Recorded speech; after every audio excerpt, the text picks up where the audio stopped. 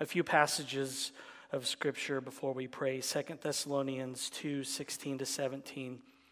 Now may our Lord Jesus Christ himself and God our Father, who loved us and gave us eternal comfort and good hope through grace, may he comfort your hearts and establish them in every good work and word. 2 Thessalonians 3:5. May the Lord direct your hearts into God's love and Christ's perseverance. 2 Thessalonians 3:16. May the Lord of peace himself give you his peace at all times and in every situation. The Lord be with you all. Let's pray. Heavenly Father, like the hungry baby birds in a nest, we begin this Sunday ready to feast on copious amounts of your comfort, love, and peace. Thanks for being so generous with us daily. As a Father of mercy and God of all comfort, may your compassion run like a gentle stream through to us and then through us to others today. Grace always runs downhill, so we gladly take the low place today. Grant us words of healing and hope for friends in various stages of duress and stress. In the words of Paul, Father, direct our hearts into more of your love and Jesus' perseverance, lest our wandering hearts head toward the cul-de-sac of navel-gazing self-pity. As much as we already know of your love, show us even more, Father. Dazzle and delight us. Astonish our hearts by the riches of grace and the Spirit's fire. And we are so thankful that Christ's perseverance is our strength for the journey and not our bootstrap pulling or stoical resolve. Lastly, Father, we trust you for all the peace we will need today. Fill our hearts with your peace. Balance our stumbles with your peace. Calm our storms, pandemic ones and other varieties, with your peace. That you are with us and for us is all we really need. So very amen, we pray in the ever kind, ever near name of Jesus. Long ago in 1563, a handful of German theologians got together and summarized the essentials of Christian life and faith in a document called the Heidelberg Catechism.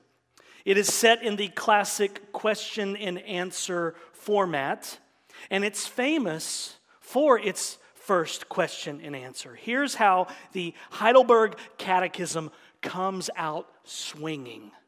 Question 1, what is your only comfort in life and death? Answer, that I am not my own, but belong, body and soul, in life and in death, to my faithful Savior, Jesus Christ. He has fully paid for all my sins with his precious blood and has set me free from the tyranny of the devil. He also watches over me in such a way that not a hair can fall from my head without the will of my Father in heaven. In fact, all things must work together for my salvation. Because I belong to him, Christ, by his Holy Spirit, assures me of eternal life and makes me wholeheartedly willing and ready from now on to live for him. That'll preach, won't it? That's good stuff. And that'll comfort you too. And the entire answer to the first question of the Heidelberg Catechism is what our God is thrilled to do for us. Jesus loves to comfort sinners. As he says in Isaiah 51:12, I am he who comforts you. And that's our big idea today, straight from the lips of God. I am he who comforts you. And it's emphatic in the Hebrew language. I am he who comforts you. There's this emphatic personal pronoun. I love it. I never knew I loved personal pronouns because I didn't care about grammar when I grew up. But when you study the biblical languages, you see things like this and you're like, the emphatic personal pronoun. I am he who comforts you. And you know what? It's really fun to say in Hebrew. Anoki hu manakimkim. Isn't that fun to say? I was saying it with my kids this past week, saying, let me teach you this phrase in Hebrew. And they caught on eventually, and it was like, Anoki hu manakimkim. I am he who comforts you. With this phrase here in Isaiah 51, it's as if God is saying to us, but I am as alert as ever you might require. I'm wide awake, paying attention to all that concerns you. I'm not asleep. I'm not dozing off.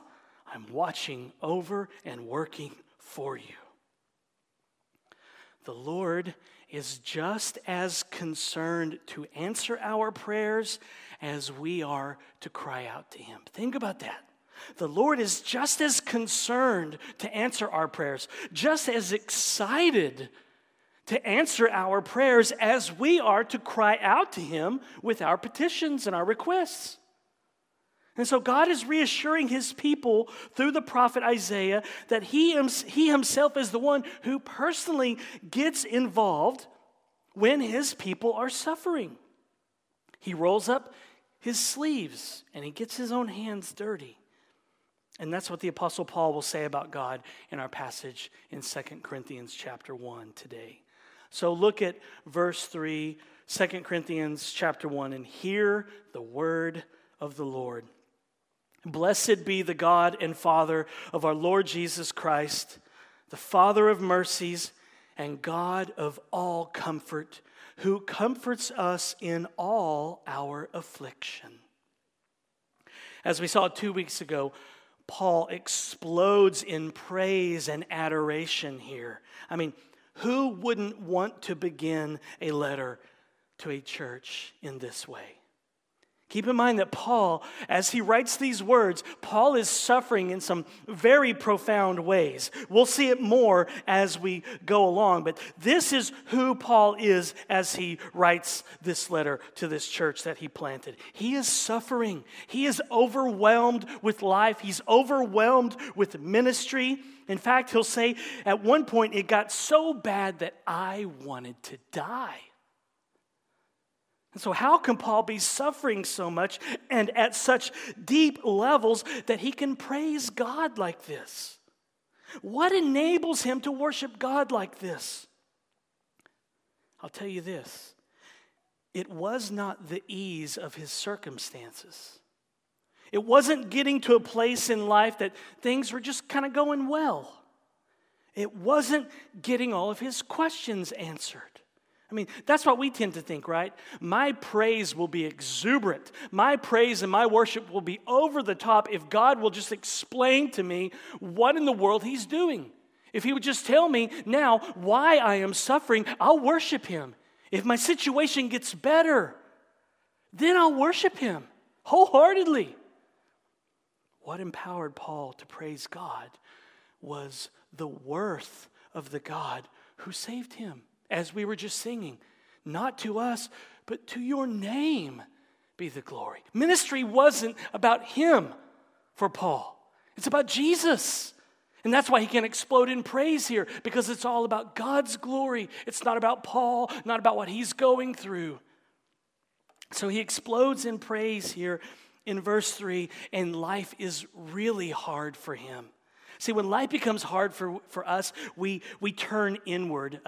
The old, it's probably Latin, maybe phrases, incurvatus se. We turn in on ourselves and we make us the focus. Paul doesn't do that here. He'll talk about his suffering, but right out of the gate, he is centered on his God. He explodes in praise, and life is really hard for him. Now, we tend to think that our worship will be more extravagant, more over the top, when life is generally easy, when God answers all of our prayers and He gives us what we want. That's what I tend to think. Make my life a little easier, Jesus, and man, the worship will just explode out of me. And so I'm rebuked by these verses. I'm challenged to repent of my ways by how Paul begins his letter. Paul shows us that you can be suffering in the deepest of ways. You can be experiencing very deep, raw heart pain, like nerves are exposed, and you just breathe on them and it hurts. You can be suffering deep heart pain, and yet your worship can come up from even the deeper places of your heart. So make no mistake about it. That almost sounded like Hebrew, didn't it? Make no mistake about it. Paul is suffering in the deepest of ways, and yet he can say, "Blessed be the God." And this phrase is the banner that is raised over all of 2 Corinthians. And this is the banner that should be stretched across every church. Blessed be the God. It's the banner that's stretched over all the Bible. And so the Bible is just page after page and verse after verse and chapter after chapter of blessed be the God and Father of our Lord Jesus Christ, the Father of mercies and the God of all comfort. That's the heart of God that you see on page after page after page in the Bible. He is the Father of mercies, and He is the God of all comfort for you today, right now, in your suffering, in your pain, in your heartache, in your sorrow. He is all of that for you today. And the deeper we drink of this good news, the more extravagant our praise will be. The deeper we drink in of this good news, not the easier our life becomes, not this trial and tribulation is no longer a part of my life. No, it's the deeper that we drink in of this good news of who God is, then the more extravagant our praise will be. The more often we have deep, repeated gulps of the gospel.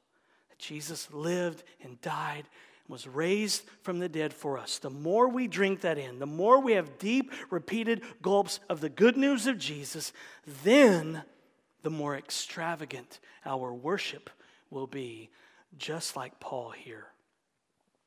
That means that if we stumble in here on Sunday morning, or if you stumble into your living room to watch the live stream, or your bed in your pajamas, however you stumble there, and I assume most of us do stumble in here when we're normally meeting on Sunday morning, we should leave here, or leave a live stream, having met the Father of mercies and the God of all comfort.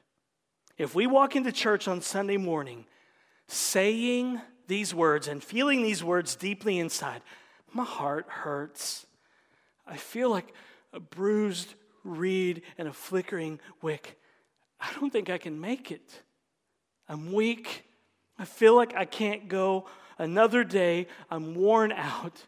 I need comfort. If we come into church that way, we should be able to leave saying, "Blessed be the God and Father of our Lord Jesus Christ, the Father of mercies and the God of all comfort." That is our goal for this church. We want people to leave here or leave a live stream, no matter how deeply they are suffering, no matter what is happening in their lives, saying those words. Walking in beat up and walking in tired and walking in weary and walking in exhausted and leaving and being able to say, even through the pain and the sorrow, being able to say, "Blessed be the God." That's the kind of church that I think we are, by God's grace. And it's the kind of church we want to remain. We want people to come here and to experience this God. And so verse 3 is the heart of God for you, Christian. We want you to experience this God when you come here. Otherwise, why are we here? It's not for us. It's not for our glory.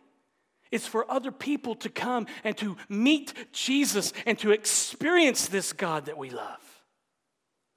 And so verse 3 is the heart of God for you, Christian. Mercy and comfort. Please understand his deepest desires, the deepest desire of his heart, the core of his being for you is mercy and comfort, not frustration and anger. This is how God glorifies himself. Not to us, but to your name be the glory. This is how God glorifies himself, by showering you with his mercy and his comfort. And you don't have to twist his arm to get him to be this way. He doesn't reluctantly shell out his gifts. He's not stingy. He's not reluctant. This, verse 3, is who he is. And so why not share this good news with someone this week? Go ask a coworker or neighbor who they think God is and ask them, what do you think God is like? And then tell them. Say, he's merciful and he comforts weary, hurting, bruised people.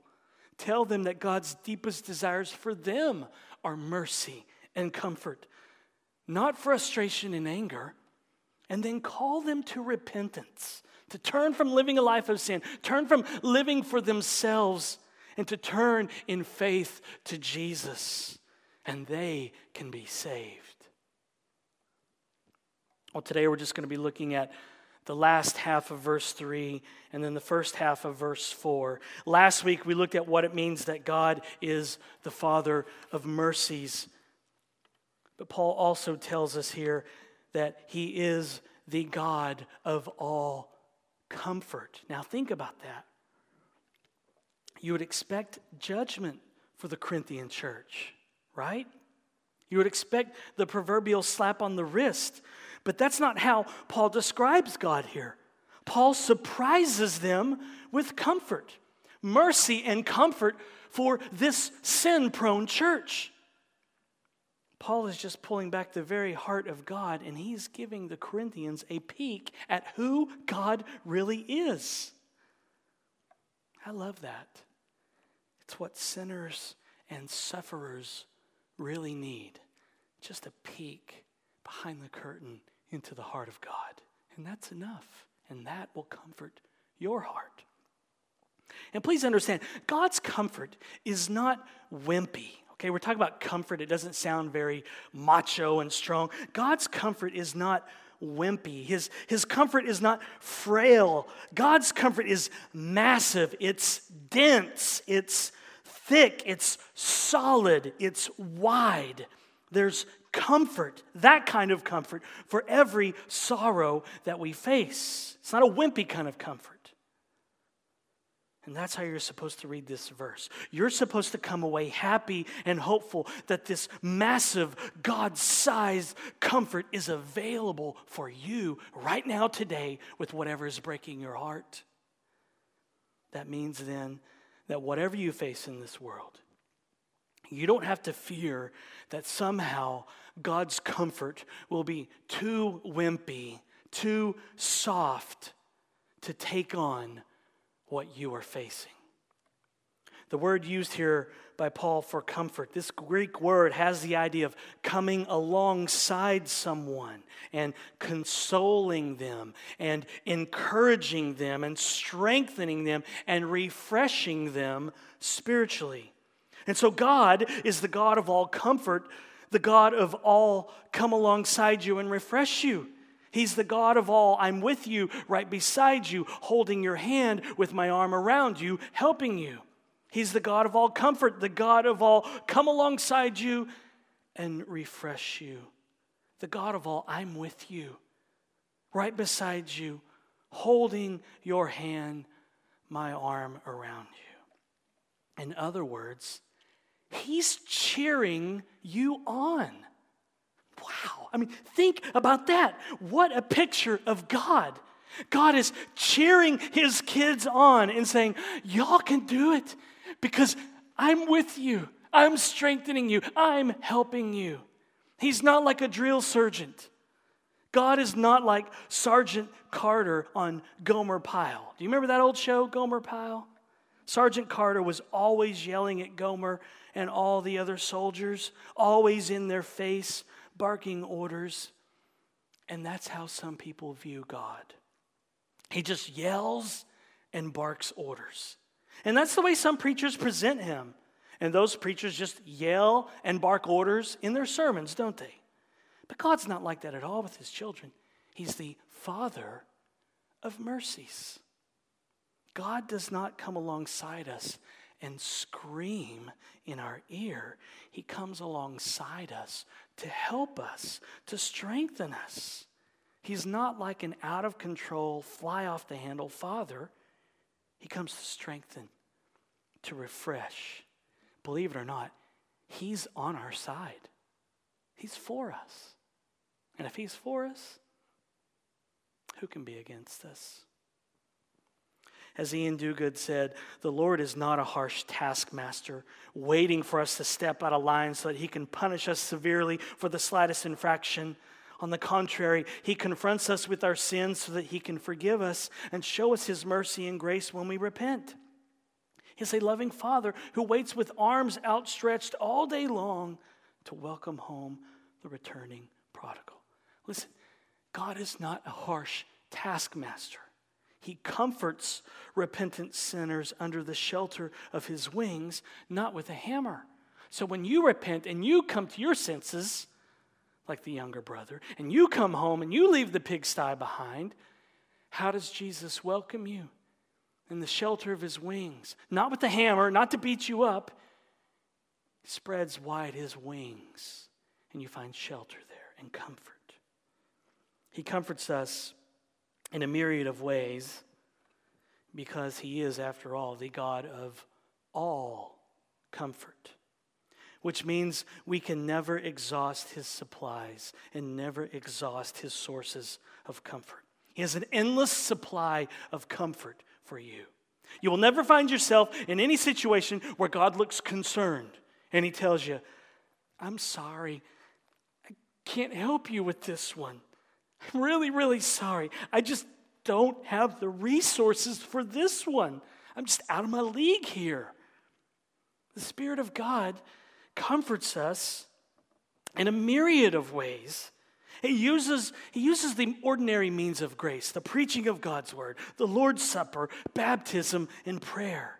He uses those things, and the Spirit of God also uses friends and books and phone calls and text messages and blog posts and Instagram stories.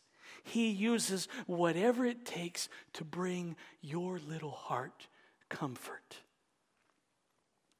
He's committed to your comfort. You have to believe that. We'll talk more next week about how he comforts us. But this is what the Holy Spirit does. His to-do list looks like this: comfort, comfort, comfort. As Puritan John Owen said, the Comforter gives a sweet and plentiful evidence and persuasion of the love of God to us, such as the soul is taken, delighted, satiated withal. This is his work, and he doth it effectually. To give a poor sinful soul a comfortable persuasion, affecting it throughout in all its faculties and affections, that God in Jesus Christ loves him, delights in him, is well pleased with him, hath thoughts of tenderness and kindness towards him. To give, I say, a soul an overflowing sense hereof is an inexpressible mercy. The Holy Spirit is ready to persuade you of God's love. He longs to comfort you and tell you that your Father in heaven does love you, that he delights in you, that he is well pleased with you, and that he has thoughts of tenderness and kindness toward you. And he wants you to feel it and to sense it overwhelmingly. That is comfort straight from the heart of God. And the context for the comfort that we receive from God is affliction. 2 times Paul uses this word in verse 4, and then he uses it again in verse 6, and then again in verse 8. And so Paul is piling up this word to show us the context that God's comfort shows up in. Affliction. But what does Paul mean by affliction? What exactly does that entail? The word that he uses here for affliction has both an outward and an inward idea. Outwardly, you see it with tribulations and trials and pressures, hardships, troubles, persecutions, and sufferings. And then inwardly, it's all the distresses and the anxieties that plague us. And so it's this whole package of what we experience outwardly and also what we experience inwardly, which is where we feel it when we suffer, right? There's a physical aspect, and then there's this inner aspect of affliction and suffering. There's this tangible and intangible effect. And here's how it looked for the Apostle Paul. In 2 Corinthians chapter 11, verse 23 to 28, he's saying, the Corinthians, like, you love the super apostles who are just so full of themselves and want to see their name in lights in ministry. He says, let me tell you what ministry was like for me. I wasn't a celebrity pastor. I wasn't going on tour and signing books. I was suffering deeply. Listen to what Paul says. In contrast to the super apostles, he says, with far greater labors, far more imprisonments, that's plural, with countless beatings, and often near death. 5 times I received at the hands of the Jews the 40 lashes less 1. 3 times I was beaten with rods. Once I was stoned. 3 times I was shipwrecked. A night and a day I was adrift at sea, on frequent journeys, in danger from rivers, danger from robbers, danger from my own people, danger from Gentiles, danger in the city, danger in the wilderness, danger at sea, danger from false brothers, in toil and hardship, through many a sleepless night, in hunger and thirst, often without food, in cold and exposure. And apart from other things, there is the daily pressure on me of my anxiety for all the churches. That's what affliction looked like for Paul, the man writing this letter who begins by saying, blessed be the God. Thrown in jail several times, beaten near death, whipped on 5 different occasions for a total of 195 lashes. 3 times he was beaten with wooden rods. Rocks were thrown at him, shipwrecked 3 times. I mean, you shipwrecked after the 2nd time, you think, I'm not ever getting in a boat again. Shipwrecked 3 times, floating in the sea for 24 hours. Danger, danger, danger from everybody and everywhere he went. Sleepless nights, hungry, thirsty, often without food, he says. Cold and exposure to the elements. And then on top of all that, all the drama and all the cares and all the concerns and all the emails that come with pastoral ministry, and there was all weighing on his heart. And all of that Paul is summing up here with this one little word, affliction. That's the context for the comfort that he receives from God. It looked different for Paul at different times in his life, you can tell, and the same is for you and me. We all suffer affliction in many different ways, but no matter how you color it, no matter how you dress it up, affliction is affliction is affliction, and it stinks and it hurts and we don't like it. And that's okay. We're not called to enjoy affliction. We're just called to enjoy the God of all comforts as we endure affliction. And so whatever we suffer in this world, Jesus comes to us and he says to us, I am he who comforts you.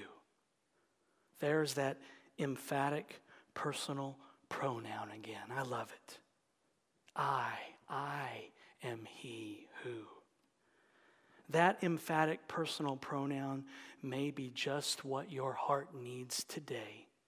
Whatever you are going through, Jesus is fully aware, and He is with you, personally comforting your heart. He is always ready and willing to roll up His sleeves and get His hands dirty with all of your troubles and all of your affliction. And when He does, He comes with comfort in His back pocket. That's why He goes by the name Emmanuel, God with us. God with us, personally comforting us. It's why He gave Abraham and gave us, because Abraham is our father, it's why He gave us this promise. I will be your God. I love the way Donald McLeod expresses it. He says, I will be your God. What does that mean? It means that God is saying to Abraham, I will be for you. I will exercise my godness for you. I will be committed to you. There is no way that can be improved upon. There is no more glorious promise. Not in Romans, not in Hebrews, not in Revelation, not in the Gospel of John, not in the upper room, nowhere. These words of the Abrahamic covenant have never been excelled and never will.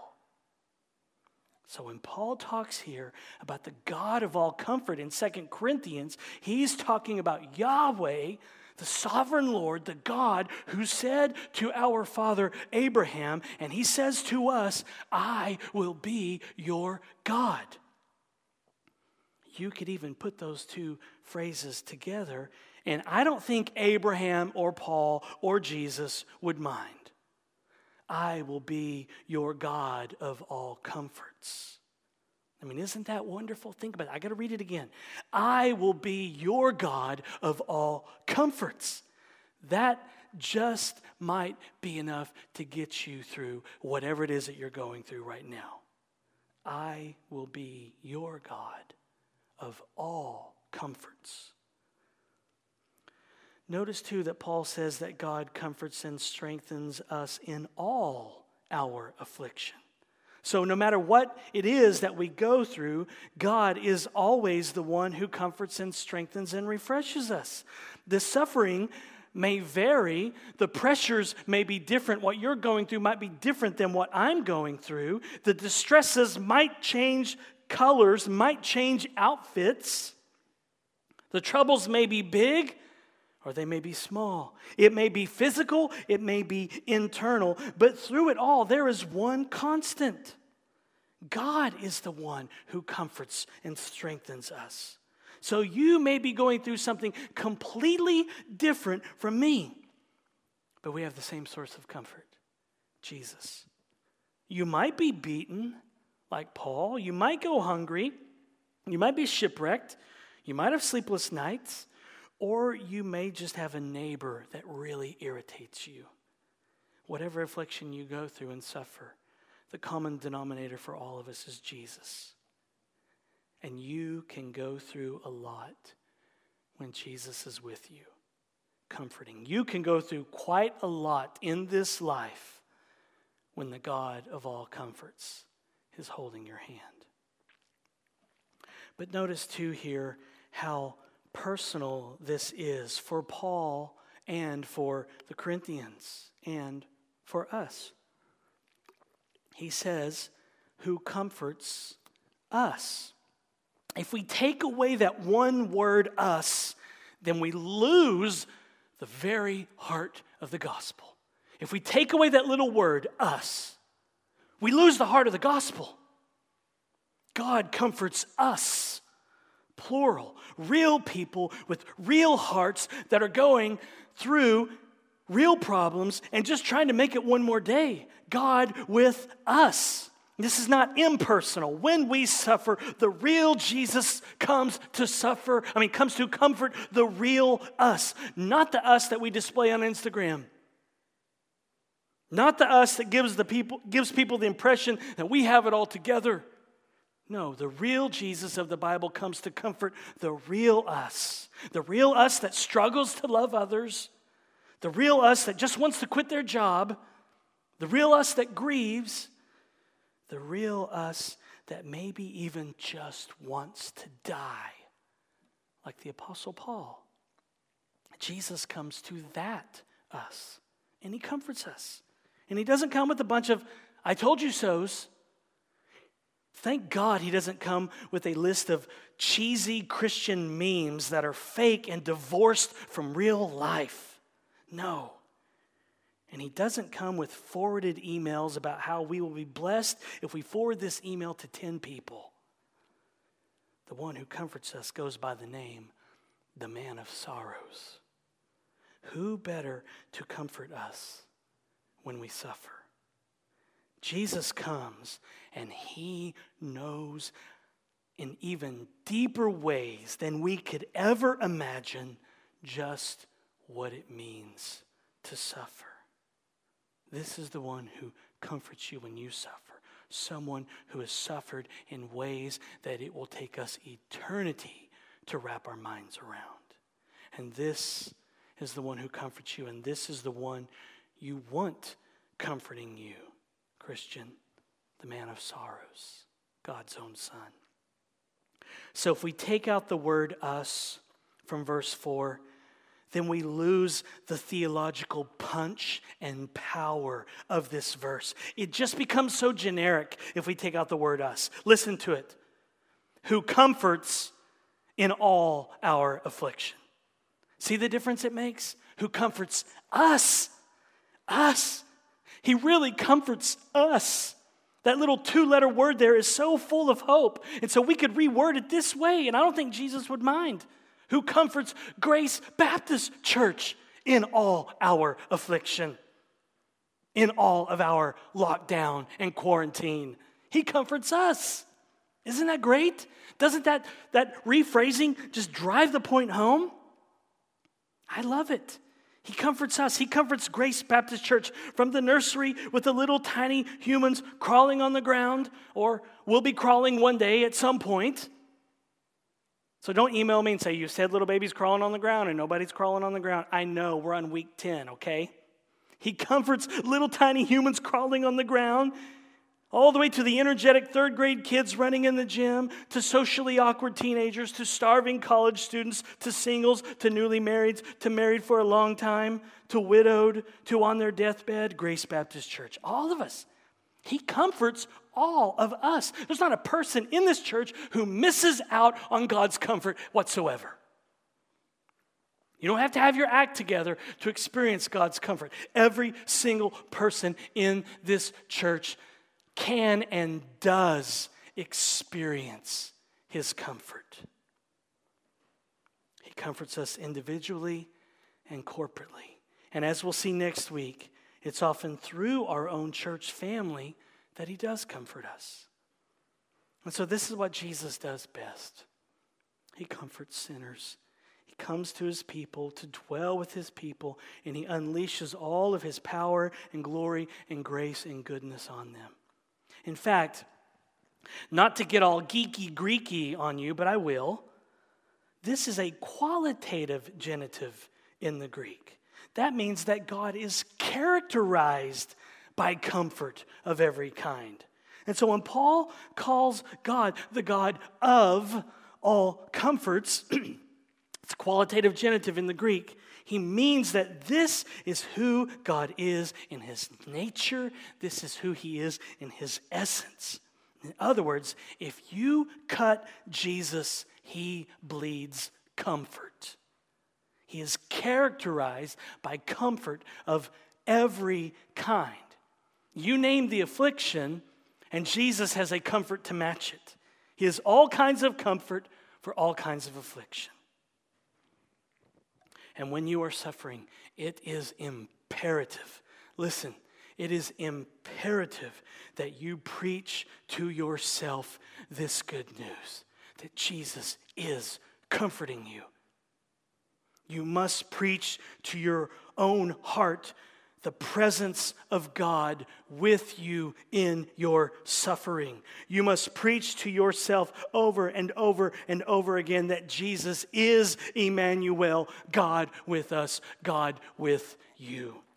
Because if you don't preach to your own heart, your circumstances and your suffering will roar so loudly to you and say things like, God is not good and God doesn't care. And so it is vital that you preach God with us to your heart when you're suffering. You might have to call a friend and say, tell me again, what does Emmanuel mean? Tell me that Jesus is with me. It will remind you that Jesus is present with you and with you through the body of Christ. God with us, Emmanuel. That's what your heart needs when you suffer, to be reminded that God is with you. And this is where our hope lies, that God is with us and comforts us. Our hope as we suffer does not lie in figuring things out.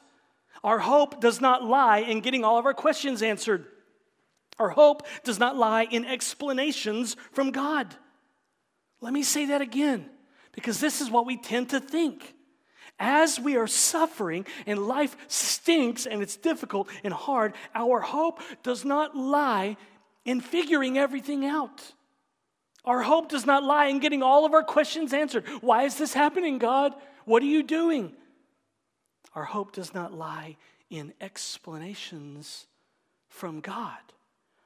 Our hope does not lie in Jesus pulling a chair right next to us and telling us, here's what I'm up to in your life.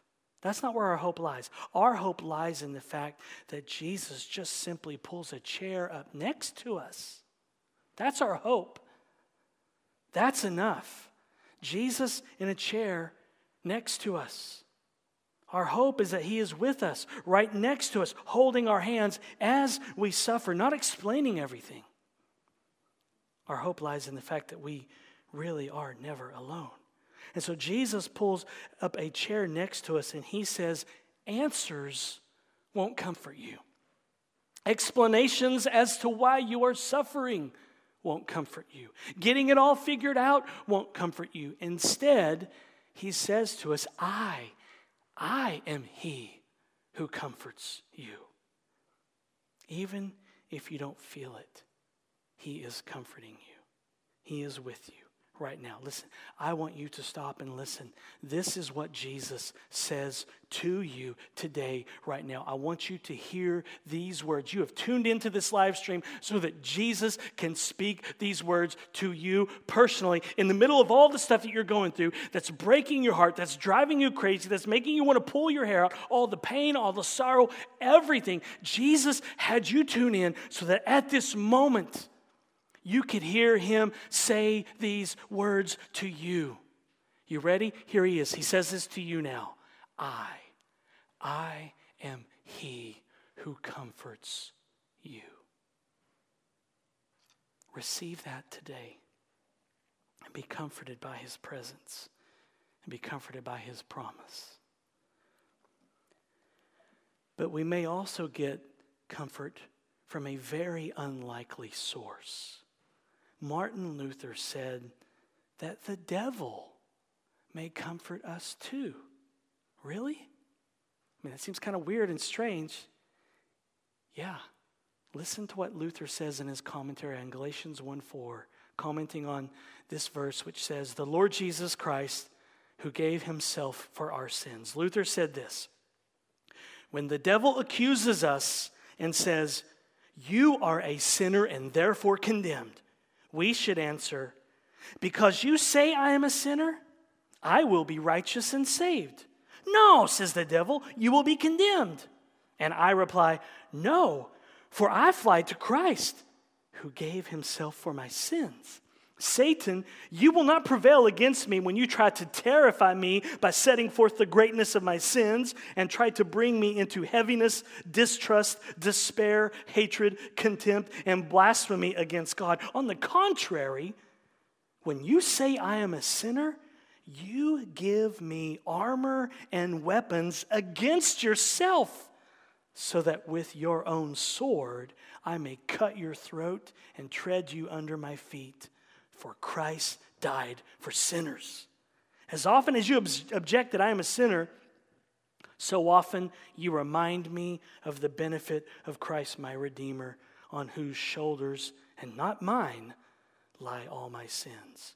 So when you say I am a sinner, you do not terrify me, but comfort me immeasurably. When the devil throws our sins in our face, he's really just comforting us immeasurably. When the devil tries to heap condemnation on us, we can just tell him, thank you, Satan. Thank you so much. I'm so glad you said that today. Thank you. Thank you for reminding me that I am a sinner, because that's who Christ came for. That's who and that's why he lived and died for. Thank you for reminding me of the benefit of Christ, my Redeemer, on whose shoulders and not mine lie all my sins. So when you say that I'm a sinner, Satan, you do not terrify me. You comfort me immeasurably. Man, say that to the devil next time. Make him mad. Throw it back in his face. Christian, you are forgiven. Enjoy your forgiveness today. We began with comfort from the Heidelberg Catechism, so why not end with it? This time, wherever you are, say it with me. Would you question, what is your only comfort in life and in death? That I am not my own, but belong, body and soul, in life and in death, to my faithful Savior, Jesus Christ. He has fully paid for all my sins with his precious blood and has set me free from the tyranny of the devil. He also watches over me in such a way that not a hair can fall from my head without the will of my Father in heaven. In fact, all things must work together for my salvation. Because I belong to him, Christ, by his Holy Spirit, assures me of eternal life and makes me wholeheartedly willing and ready from now on to live for him. May the Spirit enable you today to wholeheartedly be willing and ready to live for him. P.S. As a reminder, Jesus can't remember your sins. There is now therefore no condemnation for those who are in Christ Jesus. Christ loved you and gave himself for you. And that's what your heart needs to hear every time you come to worship or you watch it on a live stream. Listen, as I said earlier, if we stumble in here on Sunday morning, and I assume that most of us do, we should leave here having met the Father of mercies and the God of all comfort. If we walk into church on Sunday morning saying and feeling deeply, my heart just hurts. I feel like a bruised reed and a flickering wick. I'm about to crumble. I don't think I can make it one more day. I'm just so weak. I feel like I can't go on. I'm worn out. I need comfort. If we come into church that way, we should be able to leave saying, blessed be the God and Father of our Lord Jesus Christ, the Father of mercies and the God of all comfort. That's our goal for this church.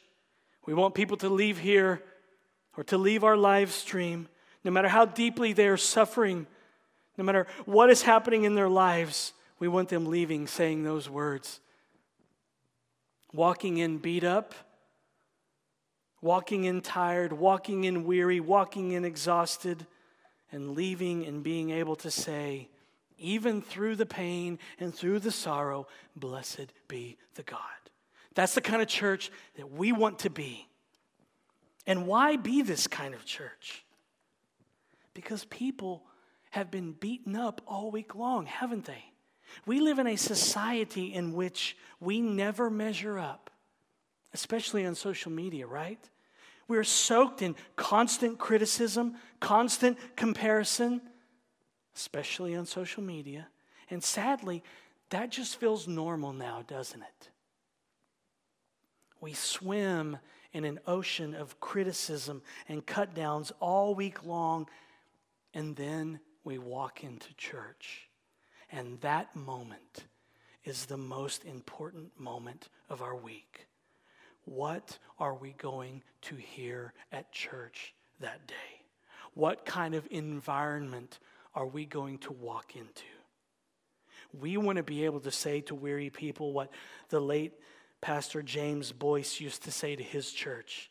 He said, to all who are weary and need rest, to all who mourn and long for comfort, to all who feel worthless and wonder if God even cares, to all who are weak and fail and desire strength, to all who sin and need a Savior, this church opens wide her doors with a welcome from Jesus, the mighty friend of sinners, the ally of his enemies, the defender of the indefensible, and the justifier of those who have no excuses left.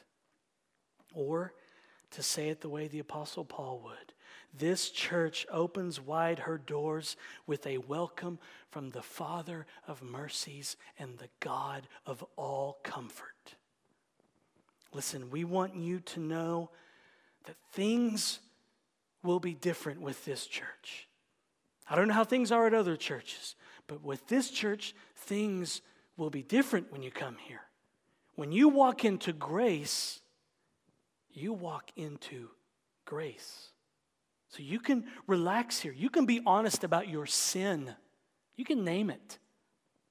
You can be honest about your struggles, honest about your pain, honest about your sorrow. And you can meet the Father of mercies and God of all comfort here, and you can be re-oxygenated by his gospel so that you can walk out of the service and breathe and feel very much alive again. And it's all for his glory. Let's pray. Father, we thank you that you're a Father of mercies and a God of all comfort. Not a God of frustration and anger. Not a God of, I'm just so disappointed in my children. They stink, they're terrible. A God of comfort and mercy.